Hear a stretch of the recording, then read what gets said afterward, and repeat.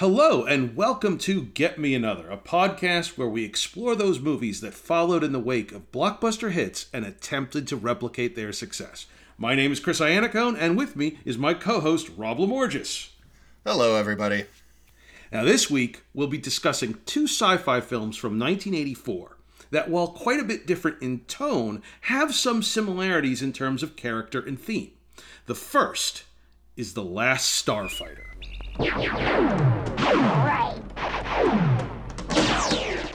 Alex Rogan lives in a small trailer park in the California mountains.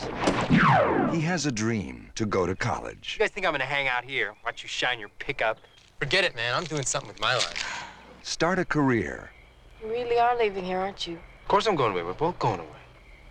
Both of us, Alex. And most of all, to get out. You get your chance. Important thing is when it comes, you gotta grab it with both hands. Then, one night, a mysterious stranger offers Alex an opportunity he never dreamed of. Who are you? I'm Centauri, and you may... No, you must trust me implicitly. Get in. Nothing Alex Rogan has ever imagined could prepare him for what he is about to experience. Hey. Why was Alex chosen? And will he ever return?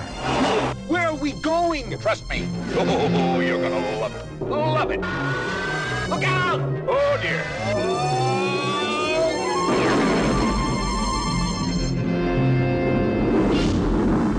The Last Starfighter. His adventure in space is about to begin.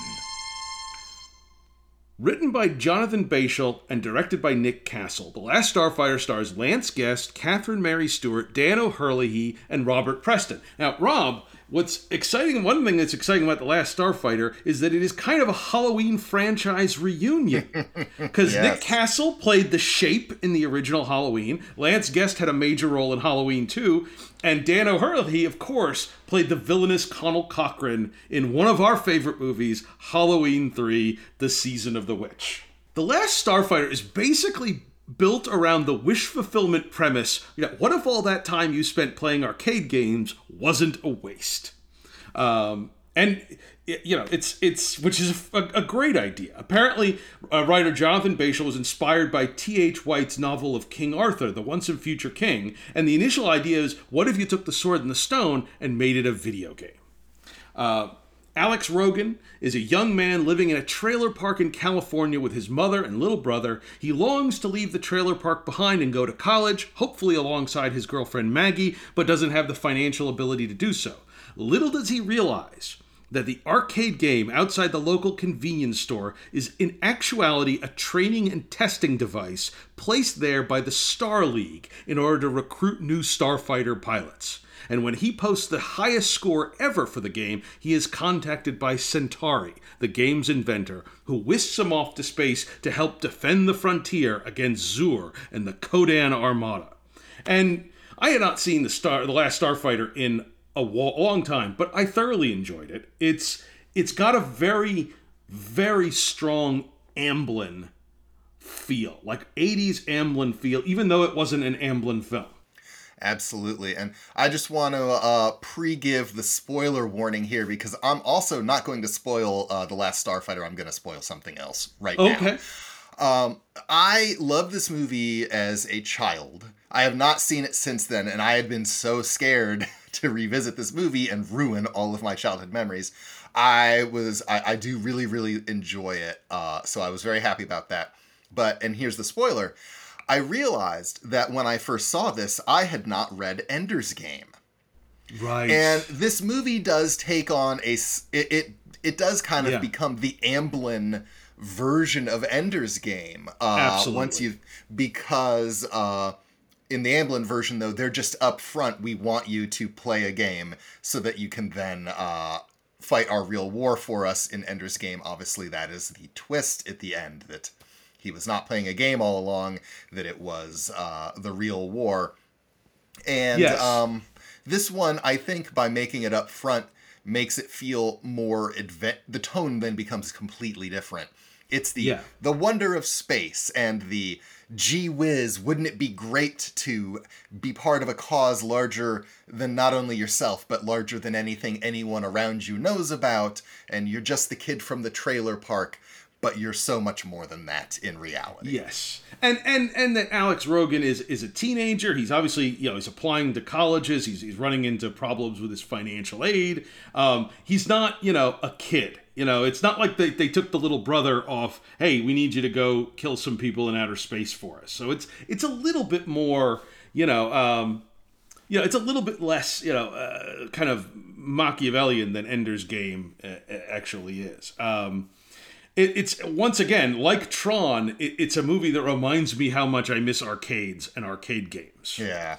By the way, speaking of the Amblin, again, to me, it has a very Amblin feel, and there's something about those movies, those Amblin films that just, they feel so warm and comfortable. And I'm not sure if it's just because we grew up during the 80s, so those were the movies we saw, but I also think there's something incredibly, like, homey and comfortable. Like, oh, let me curl up under a blanket and have some soup and watch, Gremlins or something like that. And this feels very much part of that time. Yeah, and one of the interesting things, and I'd read a little bit, if you've listened to the podcast more than one episode, you've probably realized Chris is the one who does all of the work and actually researches thing, and I just kind of ride along and just say whatever. This time, because of the movie, I actually looked at some things. And Nick Castle had talked about looking at Lucas and Spielberg's films and wanting to do something different and realizing that they were masters, and sometimes they trod the path that they did for very good reasons. But as part of that, one of the interesting things was he had noticed that so many of those Amblin-style films were set in the suburbs. And yes. Which I believe this film originally was. We did the same research separately. Yeah. That he had wanted to move this into a trailer park to give it a little different feel. And it does get a different feel as far as what that means for the community. It's much less separated than a suburb with houses is. Like, I don't know E.T.'s neighbors. Right. But I know Alex's neighbors. Yeah, although I will say, it is the most homey, quaint trailer park I've ever seen. Like, it feels kind of warm and inviting, and, yet it's a trailer park. Like, it's not like, I think most trailer parks, that you're right, where there seems to sometimes be an element. It feels like it's the most Americana trailer park I can imagine. It's true, and I do feel that the costuming, the clothing is still very kind of 80s suburb anyway. But I will push back just slightly on the trailer park aspect, Chris, because I grew up in Iowa. Sure. You only work in outer space. I only worked in outer space.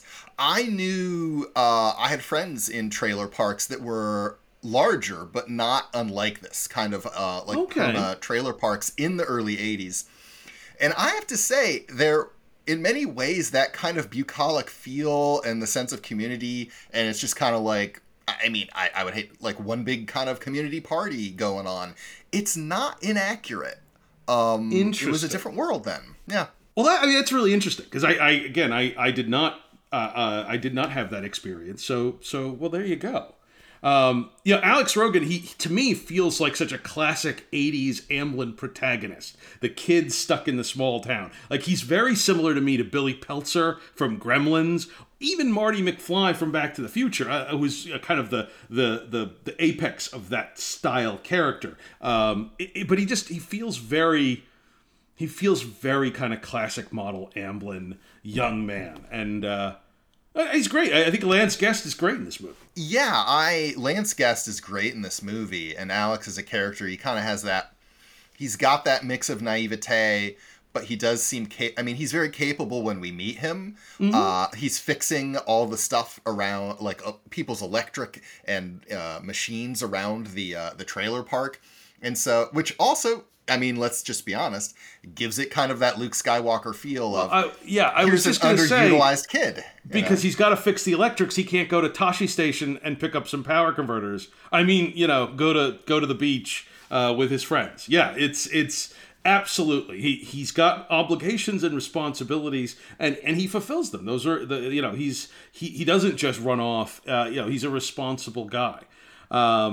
Although I will say, that he goes and plays the arcade game when he's breaking the high score, like the whole town comes out to see it, and I'm like, no person except the person playing, no one cares that much about high score at a video game ever. Like that is like that was the happening in the Starbright trailer park that night.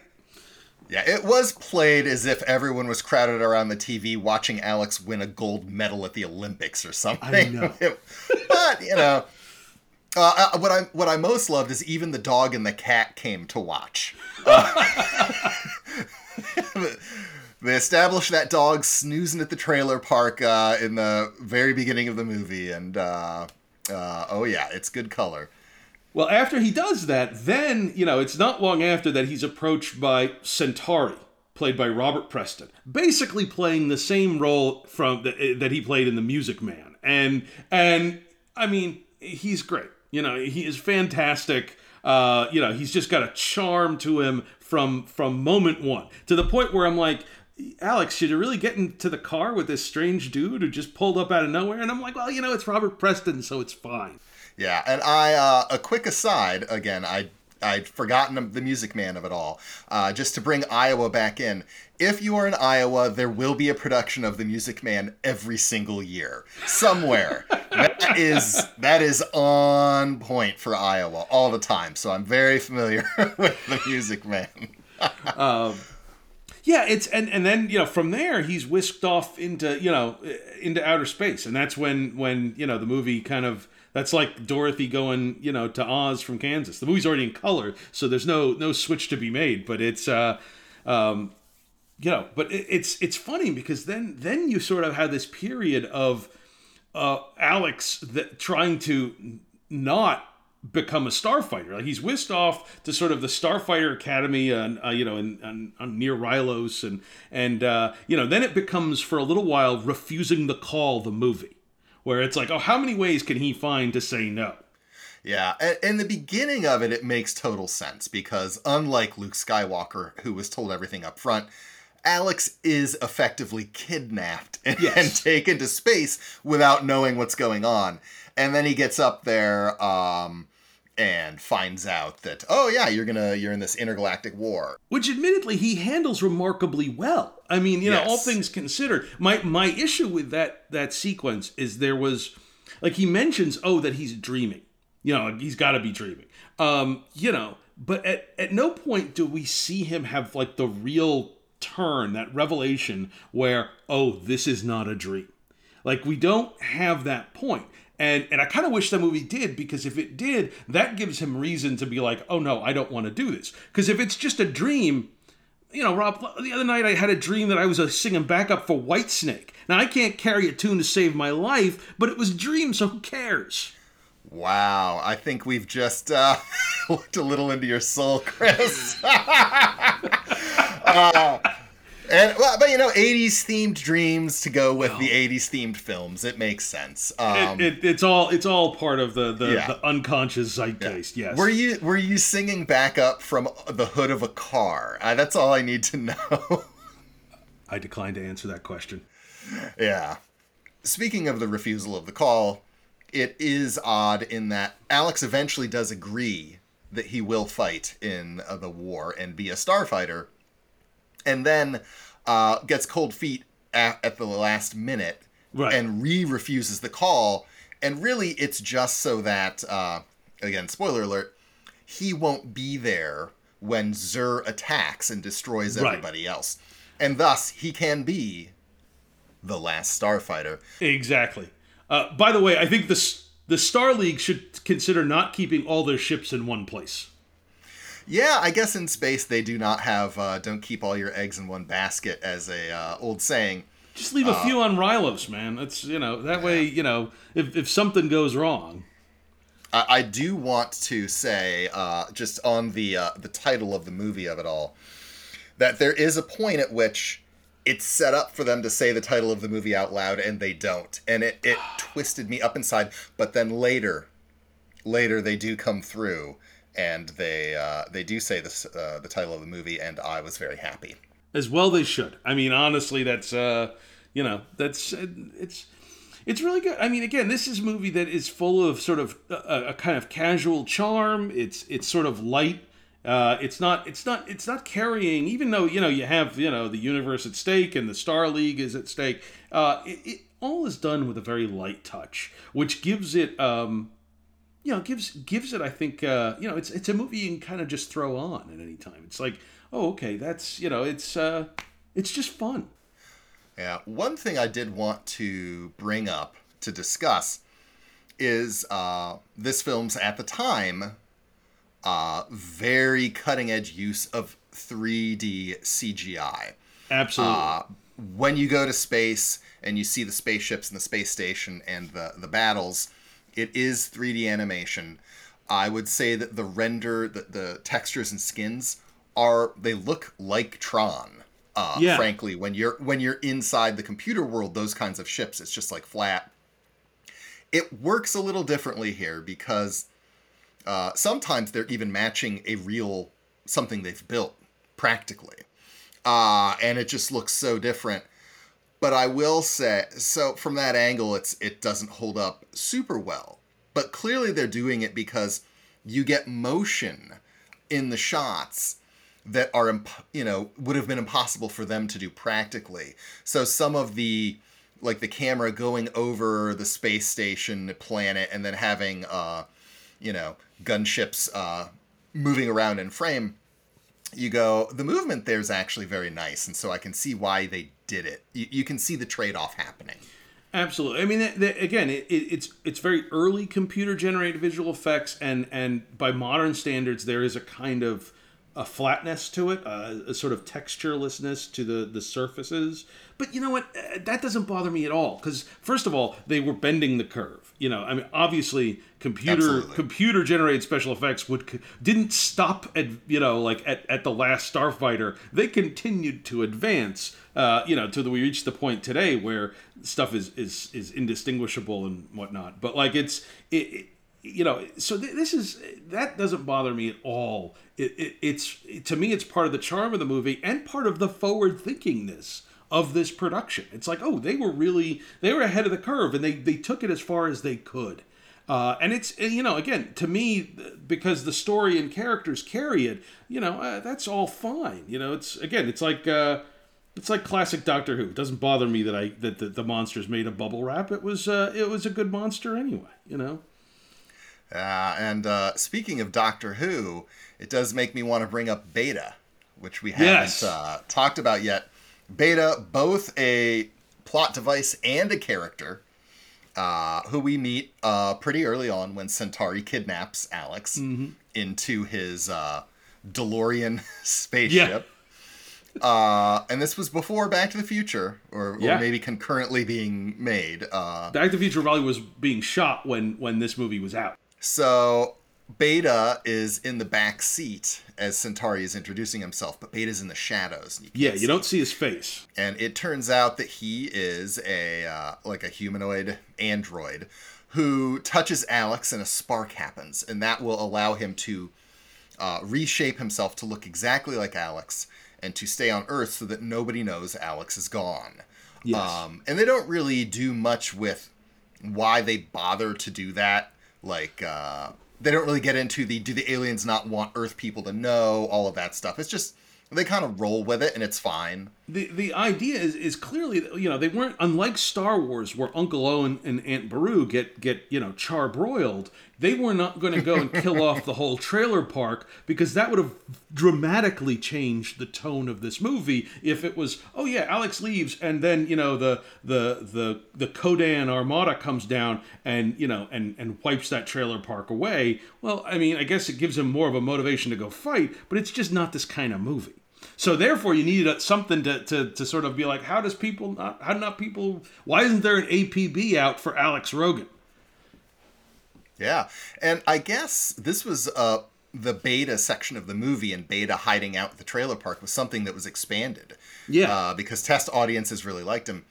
And I will say this is an instance where I'm very happy that happened, not just because the beta stuff is cool, but it really does give them something to cut back to at home on Earth, which is important because it gets us more of Maggie.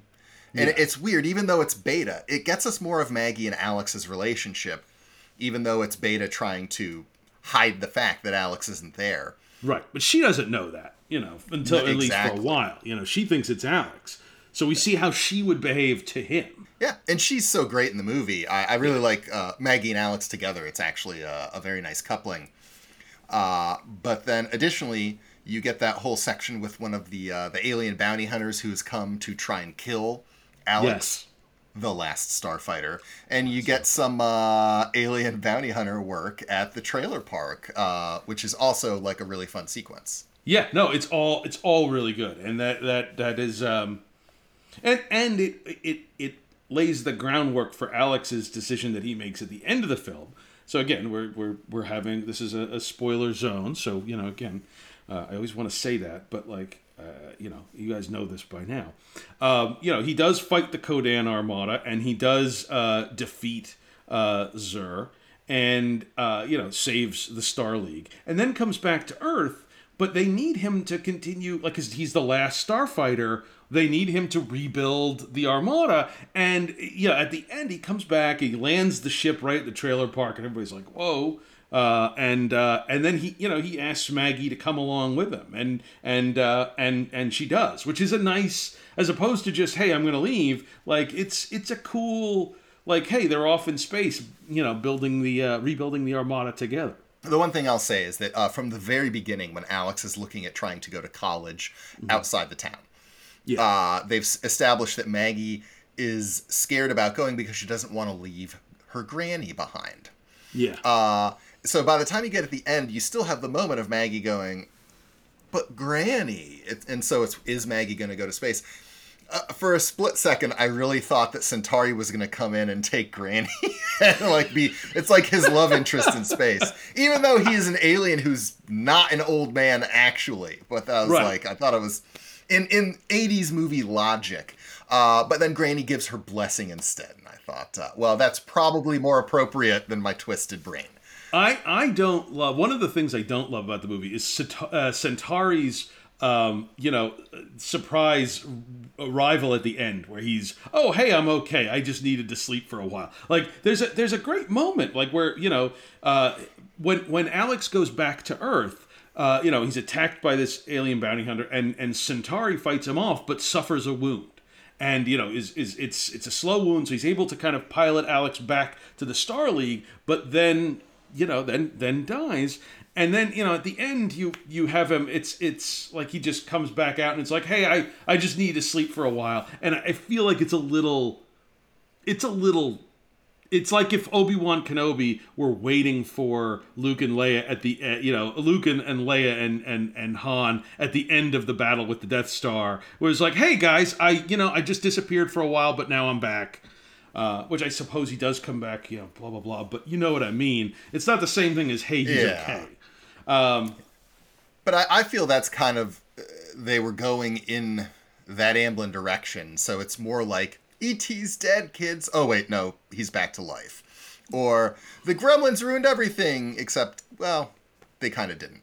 It's got that kind of, we're going to play heavy consequences, but we're going to give you an out so that your kids aren't crying their eyes out when they leave the movie theater. Well, and I don't disagree with you, Chris, but I guess I didn't expect Centauri to die in this thing. I kind of, from the moment he went down, I knew he was not a goner. They certainly leave the door open at the end for a sequel. There's talk of rebuilding the Star League, and Zur, the main bad guy, is left alive. He gets into an escape pod at the end, sort of Darth Vader style. He gets away at the end, and you don't know what happened to him, but clearly, set up for his return in a sequel. Him and his stupid scepter. He's got that dumb dumb scepter, and he's obsessed with it, and it tells you that he's not a serious threat to be reckoned with, to be perfectly honest, because he's too self-involved to be a real threat. I couldn't find the answer to this in the 4 minutes of research I was willing to do for this podcast. But if anyone knows, is Zurg in Toy Story a nod to Emperor Zur in Last Starfighter? Or is it just when you're making a spacey sounding name starting with a Z is going to happen? I don't know. Yeah. But if anyone knows, please let us know, because I've reached the end of my typing ability. There's still talk of, it's funny that every once in a while you hear talk of a Last Starfighter sequel. Even in the last couple of years, there's been talk of, quote, The Last Starfighters as being the possible sequel. And so it may, in this era of legacy sequels with Top Gun Maverick being such a massive hit, it is not out of the realm of possibility that we may climb back into a Gunstar one day to defend the frontier against Zur and the Kodan Armada. I just like saying it, to be perfectly honest, and I wanted to say it one more time. You never know. I mean, hey, they're making a Willow series. Yeah, it's true. Another character I just wanted to quickly bring up is Grig, who is the alien navigator in Alex's Gunstar. And very fascinating. He's the goose to Alex's Maverick. Yeah, and his the makeup effects are startlingly similar, but it's not the same as the alien makeup for Louis Gossett Jr. in Enemy Mine. Yes. Kind of that, with vaguely reptilian scales for the skin, and a little bit of, oh goodness, what would you call it? Almost like you could see some like ridges of bone or things like that. He's a lizard guy. Yeah. He's a lizard guy. I'm a big Enemy Mine fan. I don't know if there's anywhere where it fit, but I think that is just a terrific movie that is in some ways largely forgotten. But I love Enemy Mine is great, and Louis Gossett Jr. is great in it. So is Dennis Quaid, truthful. I think I'm a big fan of lizard people in general. Whether they're sleep stacks or Gorn or Silurians. There's something sort of fascinating about sort of the evolutionary road not taken. How would we be different if that asteroid hadn't come along when it did?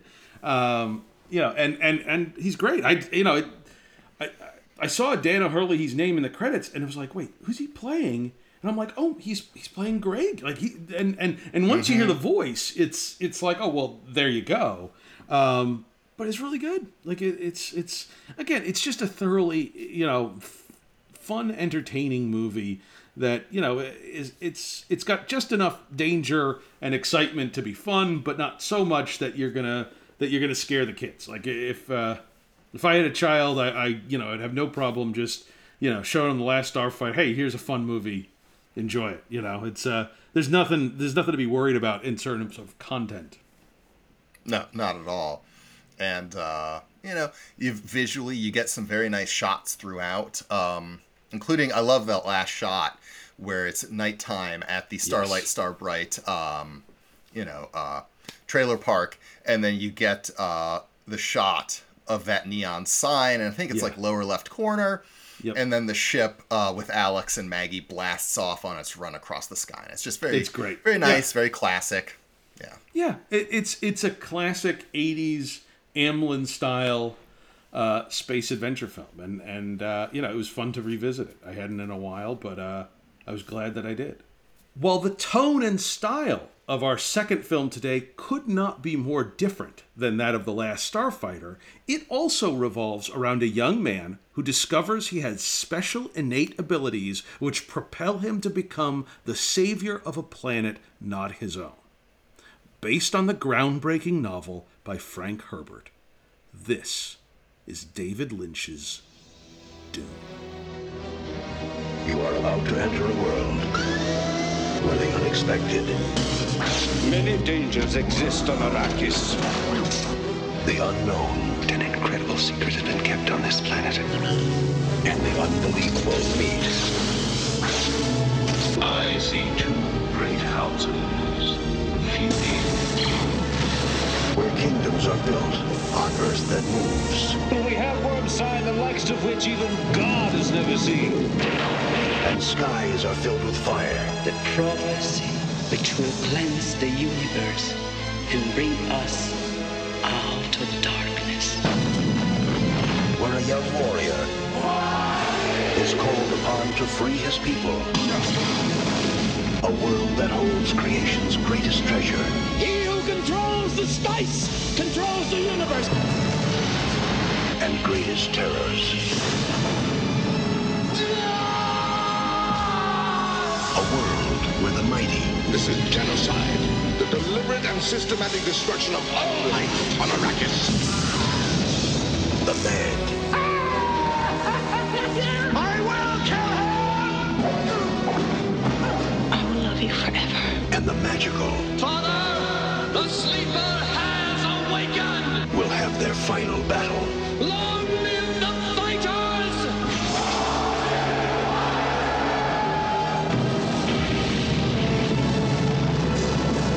Do not show the slightest pity or mercy! Emperor, we come for you! Dune, a spectacular journey.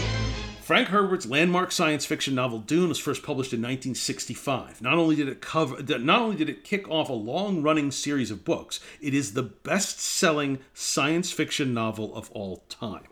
Development of a feature film adaptation of Dune was in the works as early as 1971, when Planet of the Apes producer Arthur P. Jacobs optioned the rights to the book. A few years later, legendary filmmaker Alejandro Jodorowsky, director of such movies as El Topo and The Holy Mountain, mounted an attempt to bring Dune to the screen. Now, his odyssey in attempting to film Frank Herbert's novel is chronicled in a fantastic documentary called Jodorowsky's Dune, and we highly recommend, if you're interested in Dune and its path to the movie screen, check out this film. It is a terrific chronicle of one of the great movies that might have been. How that movie would have ended up, who knows? But it would have been fascinating. And has a tie-in to earlier in the series as well, because that documentary shows how that failed Dune was also in some ways the genesis for Alien, or at least helped spring Alien to life, and it's fascinating. Yes, because it was during that development phase of Jodorowsky's film that key members of the Alien team were brought together for the first time, including H.R. Giger, Mobius, and writer Dan O'Bannon. And it's fascinating. Jodorowsky's proposed film was supposed to be somewhere in the ballpark of 10 to 14 hours, and with a cast that included Orson Welles, Mick Jagger, David Carradine, and Salvador Dali as the Padishah Emperor Shaddam IV. But unfortunately, it didn't, eventually the sort of the money got pulled because it was so gargantuan, and eventually the rights went to Dino De Laurentiis, who tried to make the movie with director Ridley Scott before Ridley Scott left the project to direct Blade Runner.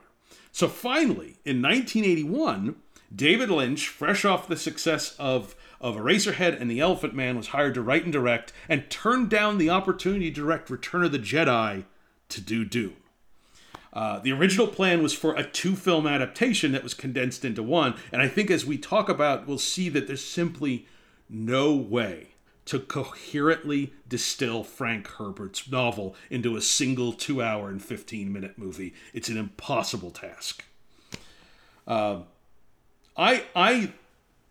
love Dune, and I also recognize its flaws. I think part of it is I'm just a fan of the book and the story. I think all of the various adaptations have some merit to them. They all are sort of interesting in their own ways. But Dune was just a massive, massive project back in 1984. Yeah, and before even getting into the movie itself, what a different world we would have had this version of Dune been a runaway financial success. Oh, yeah. Because it's the quote-unquote failure of this movie, David Lynch's next project is Blue Velvet.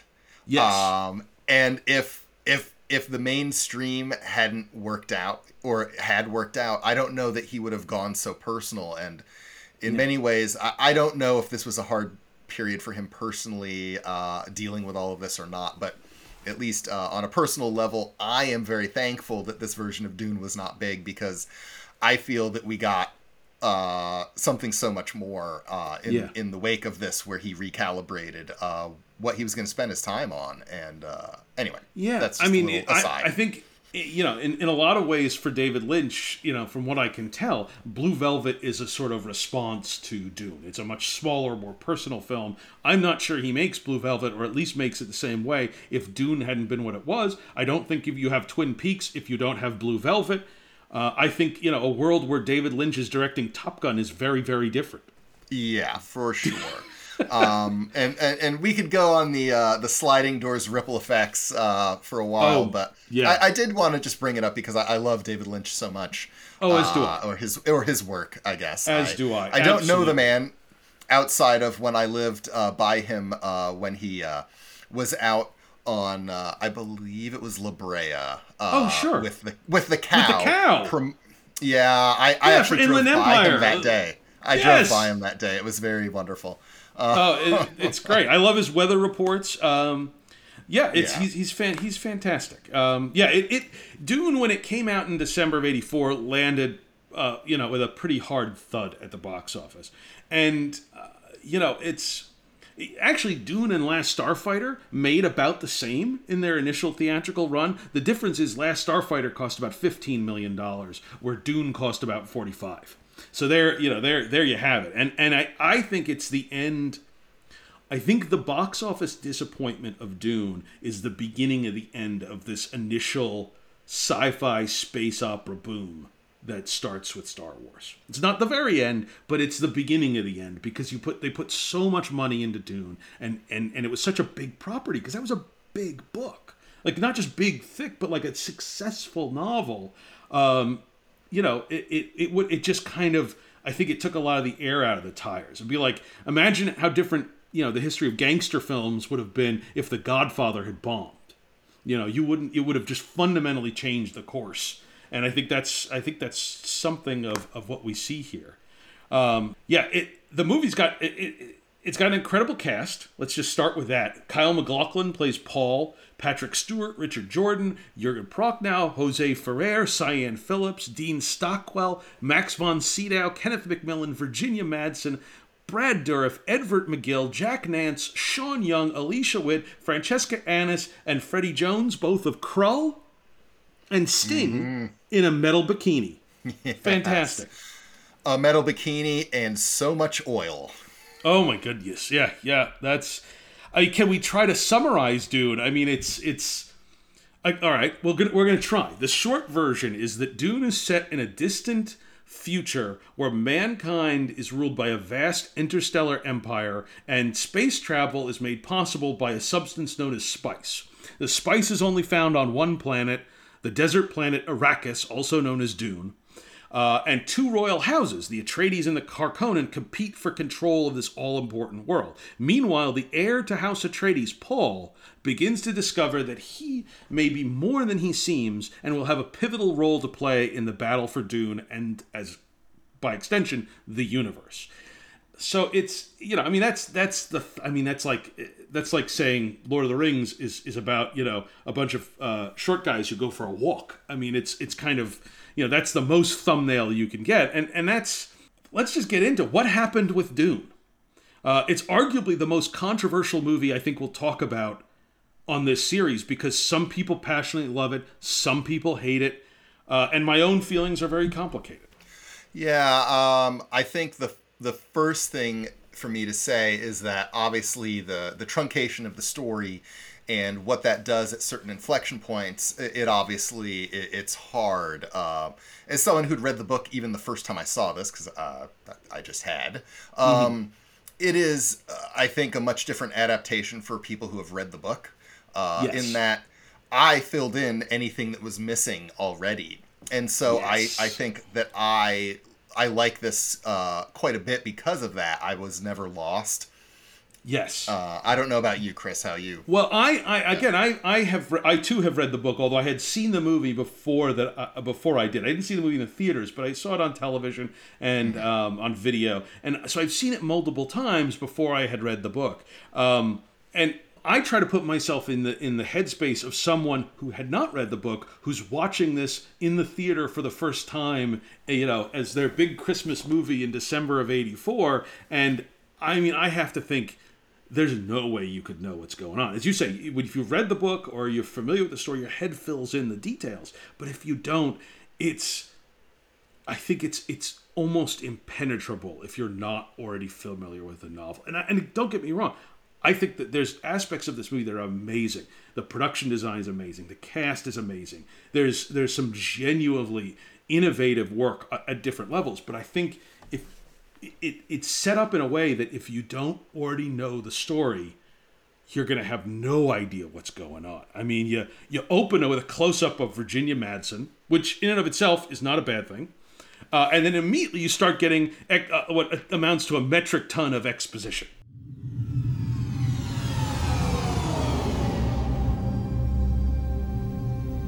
A beginning is a very delicate time. Know then that it is the year 10,191. The known universe is ruled by the Padishah Emperor Shaddam IV, my father. In this time, the most precious substance in the universe is the spice melange. The spice extends life. The spice expands consciousness. The spice is vital to space travel. The Spacing Guild and its navigators, who the spice has mutated over 4,000 years, use the orange spice gas, which gives them the ability to fold space. That is, travel to any part of the universe without moving. Oh yes, I forgot to tell you. The spice exists on only one planet in the entire universe. A desolate, dry planet with vast deserts. Hidden away within the rocks of these deserts are a people known as the Fremen, who have long held a prophecy that a man would come, a Messiah, who would lead them to true freedom. The planet is Arrakis, also known as DUNE. Spice Melange, Padishah Emperor, Arrakis, the Spacing Guild, the Bene Gesserit.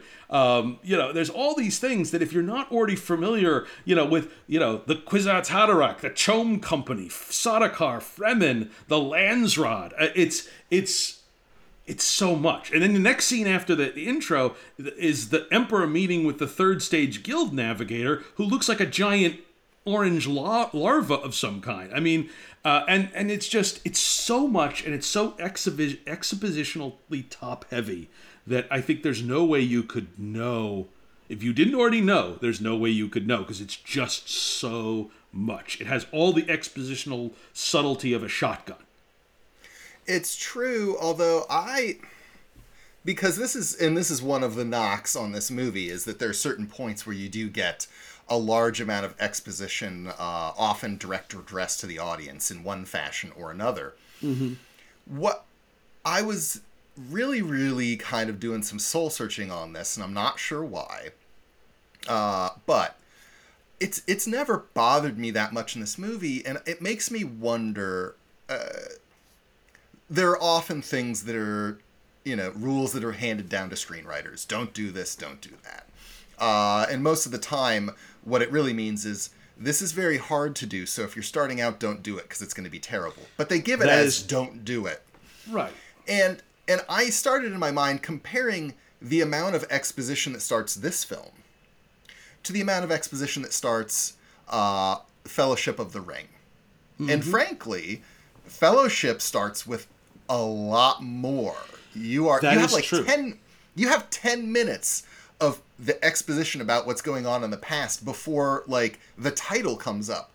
And one of the differences, I think, is that Jackson was given the money to film it. To show, not tell. Yeah.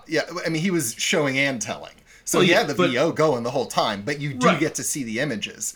And I do wonder if Lynch had been allowed, given a lot more money, to do some of that, what might have happened. Well, there's an extended TV cut that starts with sort of a bigger prologue where they use like concept art. And I haven't seen that in a long time. At some point, I got to go back and check it out. I don't remember it making a huge difference. I think the problem is you have the exposition, and then you go right into the scene with the Emperor and the Guild Navigator, who, by the way, if you don't already know that the Guild Navigator is a human being who's been mutated by the spice in order to be able to facilitate faster than light travel, you would just think it's some kind of weird alien. Like I think unless you know it, you aren't going to know it from the conversation that they have.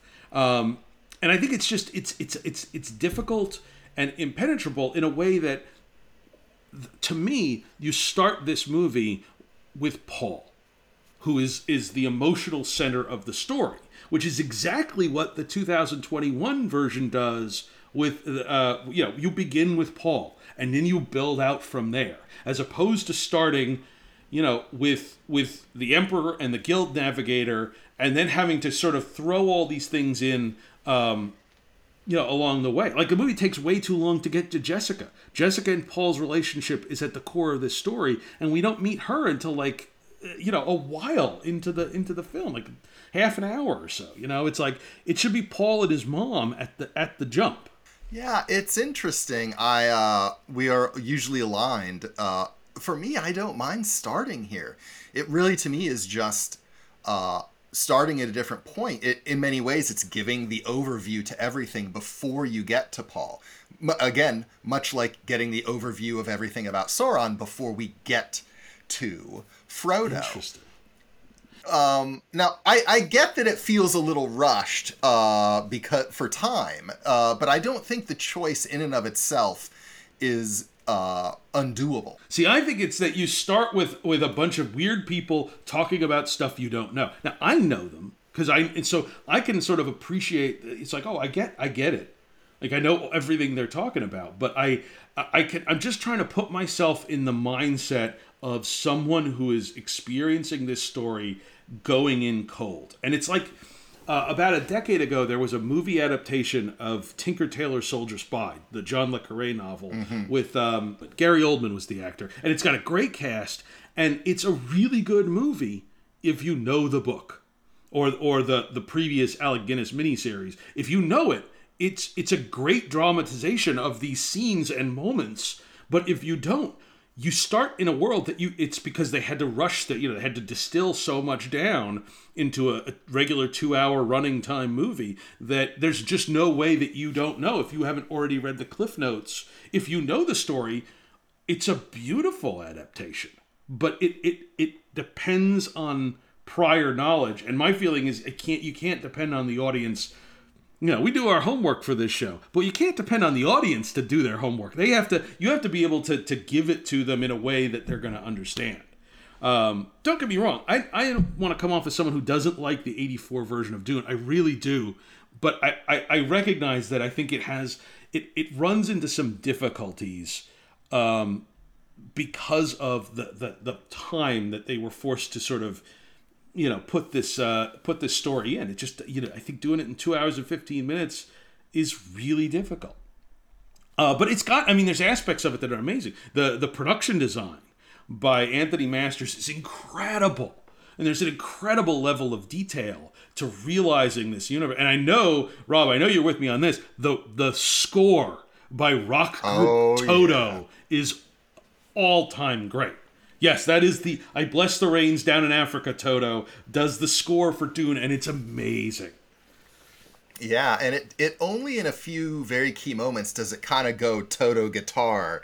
But when it does, it's great. It does. Yeah. So when you're riding a worm, baby, you're gonna hear some awesome guitar. And that opening or the prophecy theme is Brian Eno.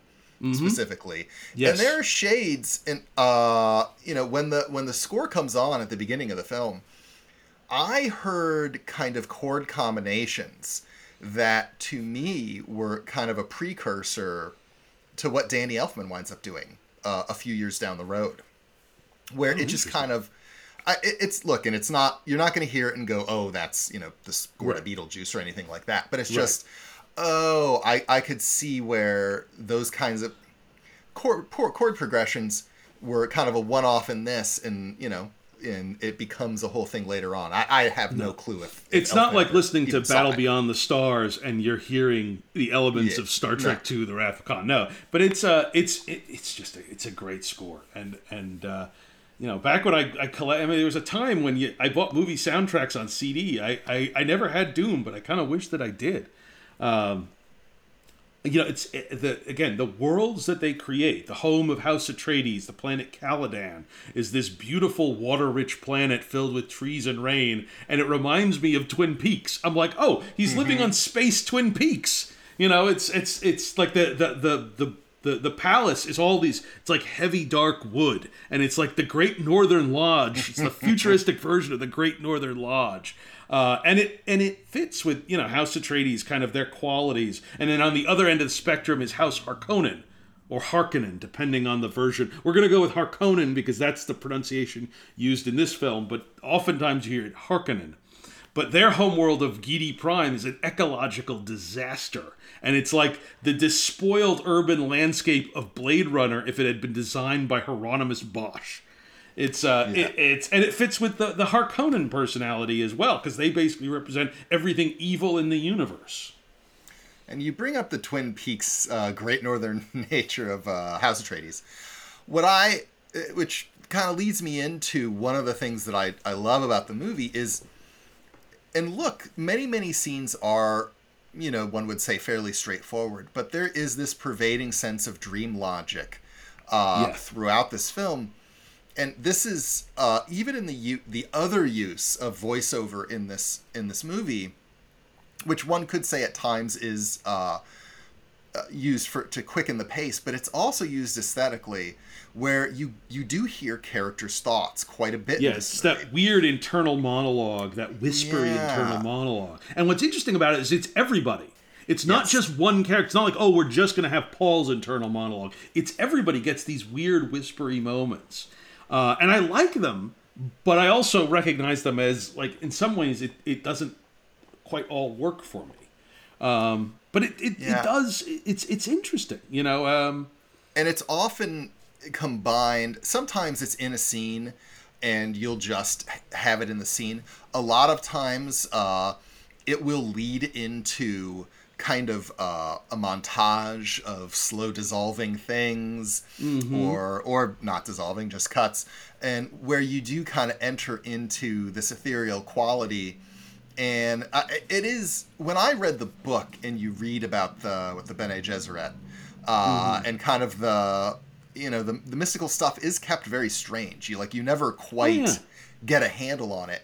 And this adaptation is the one that I think, for me, still gives the greatest feeling of mystery and kind of spirituality. I mean, because this is, at its heart, that kind of story. Yes. Although there's some issues with that, too, but we'll get to that in a little bit. I think it's, the first two adaptations of DUNE, the 84 movie that we're talking about, and then there was a 2000 miniseries on the Sci-Fi Channel, to me really illustrate the strengths and weaknesses of their respective mediums. Like the 84 movie it's immersive in terms of its world that it creates. And it's got an incredible cast, an incredible design, but it just lacks the narrative space to properly adapt the book. The miniseries is 3 2-hour installments and has that latitude in order to be able to tell this story at the pace that it should be told, but it can't match David Lynch's film for realizing that world. And I think the new movie, the 2021 movie,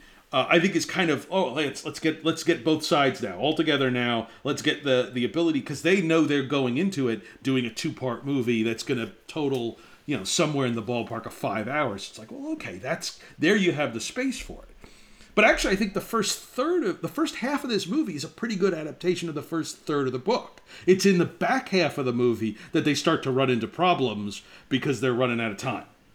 It's like, oh, we gotta wrap this thing up. Yeah, once Paul is with the Fremen, it gets very fast, and it really does become kind of a greatest hits of leading the revolution.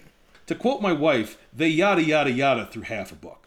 Yeah, there's all the stuff about, and I think it doesn't benefit some of the female characters that well. I think Jessica gets kind of the short shrift, and Shawnee doesn't fare too well either. They are both fuller, richer characters in the book and in some of the other versions. Shawnee particular, yeah, I would say that the relationship between her and Paul, it becomes so shorthanded that I know that they're in love and it's supposed to matter, but I've never seen it happen. And I was getting shades of some of the other films that we've seen where you are told that there's a relationship and it matters, but it's not, there's just no time to build it. And so it makes it just less impactful. Yeah, and I mean, we're told early on that the Fremen, who are the native people of Arrakis, don't trust easily or quickly, but then they take Paul and Jessica into their trust almost immediately. It's like, oh, well, okay, they don't trust easier or quickly in the assembly cut, it's like, but in the theatrical version, well, we're gonna get to it. I did notice that there's a few wipe transitions. But they're very different than the wipe transitions from Star Wars. It's like, oh wow, they come at you very fast and they're sort of unsettling in a very interesting way. I think the second half of the movie, again, I like this movie, and there's so much of it. The scene where they ride on the sandworm is fantastic. Like, it is genuinely fantastic. But it gets to the biggest and perhaps most fundamental departure from Frank Herbert's novel, and that's with Paul as Messiah. And that's sort of the interesting, like, they make a change in this movie that is sort of a fundamental, change from the book. In the book, the Atreides learn of the Fremen legends of a Messiah called the Mahdi, or the one who will lead us to paradise. And it's said that the Mahdi will turn Arrakis into a lush green paradise. And moreover, this legend was seeded in the Fremen people by the Bene Gesserit centuries earlier. Something they did on many worlds in anticipation of the culminations of their eons-long genetic engineering program to create a super being, the Kwisatz Haderach. And Paul is the Kwisatz Haderach, but Paul and Jessica deliberately take advantage of this legend that has been implanted into the mythology and lore of the Fremen to sort of set himself up as the Mahdi. And in fact, the name he takes, Muad'Dib, is deliberately very similar. The 1984 film that makes a big change in that it makes Paul actually the Messiah. And that's a big difference. There's no mention of the Bene Gesserit creating the legends. At the end, Paul basically spreads his hands and brings the reins to Arrakis. Yes. And it's really kind of a fundamental change from the book. Yeah, and we're talking about the 84 Dune, but to use the modern one as well. Yeah. You look at the historical context for these two films. 1984, the end of this is a U.S. Produced film, even though De Laurentiis, but it's chiefly a lot of U.S. artists involved in this thing, and look, I don't think David Lynch is all for Ronald Reagan's presidency at this time. Maybe he was, but I would think not. But it's morning in America, and we've just come out of 1970s. Stagflation has ended. People are making money. They're feeling better about life in general, even if they have qualms about certain political things. And so there's much more a feeling, I think, at this time of looking up to heroes and not being so questioning.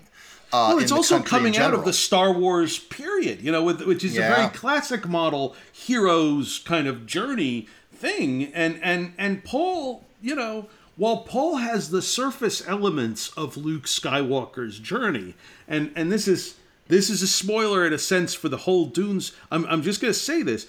Paul's journey is much more like Anakin than it is of like Luke's. Yeah. Kids out there who love Timothée Chalamet, it ain't getting better. There's things, there's weird, there's rocky stuff ahead. Yeah, it's and in the modern movie that's just been made, having the movie whose central message is you've been lied to about everything, I think feels a lot more of the current moment politically, not just in the U.S., but I think in a lot of places, for better and for worse. And I think it is one of the things that makes Frank Herbert's novel so rich, is that you can have sort of different adaptations that have very different sensibilities about them. They all are Dune, but Dune can evolve. That's one of the reasons why people keep coming back to this book and this story time and again, is because you have it's one of those. It's sort of one of those perennials where it means something different in 1965. When you're sort of the counterculture was in its ascendancy, was sort of beginning that time. And that was a very popular book at that point, along with Lord of the Rings. It's very different in 1984, and it's very different in 2022. So it's a testament to the book. I did want to talk about one other element that is I think a problematic element, not just of the movie, but it goes back to the source material, and that is the queer-coded villain of the Baron Harkonnen, who is this massive, obese, depraved character whose depravity is directly connected to his queerness. And I think that's a problem. It's one of the blind spots of Frank Herbert's book. I think they've mitigated a bit in the most recent film version, but in the David Lynch version, it's kind of full bore, where he takes this young, very young looking male, and I mean he just kills him, and in a very kind of there's a sexual energy about it in a very negative way, and I think it's worth pointing out. We talked about how Ming the Merciless and some of those villains had kind of the yellow peril problem. I think there is a queer-coded problem with Harkonnen because his homosexuality is directly connected to his malevolence. Yeah, and there is also, as long as we're going down this road, there is the white savior problem. With Paul. Oh yeah. I mean, yes. You could not get more El Arens than, Yes. There's very much that element of Lawrence of Arabia and the outsider coming in and being able to do what you poor people could never do on your own. And even in the newer adaptation, they've been able to tone that down a bit. However, it is just kind of at core, when you have the outsider coming in and your whole thing is an allegory for oil in the Middle East, it's just kind of hard to escape that. Yeah, and I think it's one of those things where in Herbert's book, it's somewhat mitigated by the fact that it is all a lie. That it is all, a setup, in a sense. It's a very, in a sense, the Mahdi is a very long con by the Bene Gesserit on the Fremen people. When I say long con, I mean centuries long con. But in the 84 movie, in the Lynch movie, he makes it rain. He brings the rain to Arrakis. I mean, it's a great scene, but it's almost the antithesis of the message of the book. Yeah, which happens quite a bit when people adapt, and you start changing things for reasons that you're not looking to necessarily change the theme of the book at all. But when you start tinkering, there are a lot of moving parts, and even when you are conscious of this stuff, it's very difficult sometimes to the knock-on effects amplify in ways that you don't always realize. Yeah, and I think it's again, I really like this movie. I find it fascinating. It has got depth and scale to it. But it's also, I think, it's got a degree of it's not necessarily a great adaptation of the story altogether. And here's the truth: is that a movie is its own thing. It does not just exist as a dramatization of the book. A movie is its own, Stanley Kubrick's Shining is very different from Stephen King's Shining, and they're both really great and really interesting. But there's times when it's like, oh, well, there's a reason why this story kind of works the way it does, and if you make sort of fundamental systemic changes, it sort of spins off in another direction, which makes me think of the adaptation of The Bonfire of the Vanities, De Palma's film, which just like fundamentally like kind of did not work in the way that Tom Wolfe's novel did. And here I feel like this is somewhere in between, where it's not quite its own thing, but it is. It's one of those things where here's the truth that social media misses. It's that sometimes two opposing viewpoints can both be true at the same time. That Dune is a fascinating and fantastic film that is also not necessarily the best possible adaptation of its source material. But that doesn't mean it doesn't have merit. Yeah, and I can objectively say, clearly the 1984 Dune did not get the most material from the book in, and that there are things, critical story information that just was not able to get in. And yet, for me personally, it probably makes me feel like I feel when I read the book more than any other adaptation.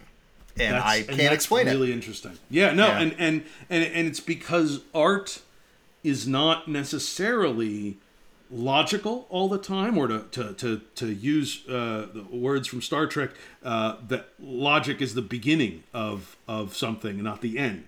And David and never is this more true than David Lynch's Dune, which in some ways is a movie that doesn't work, but in many ways is a movie that does. And the ways it works are more ephemeral.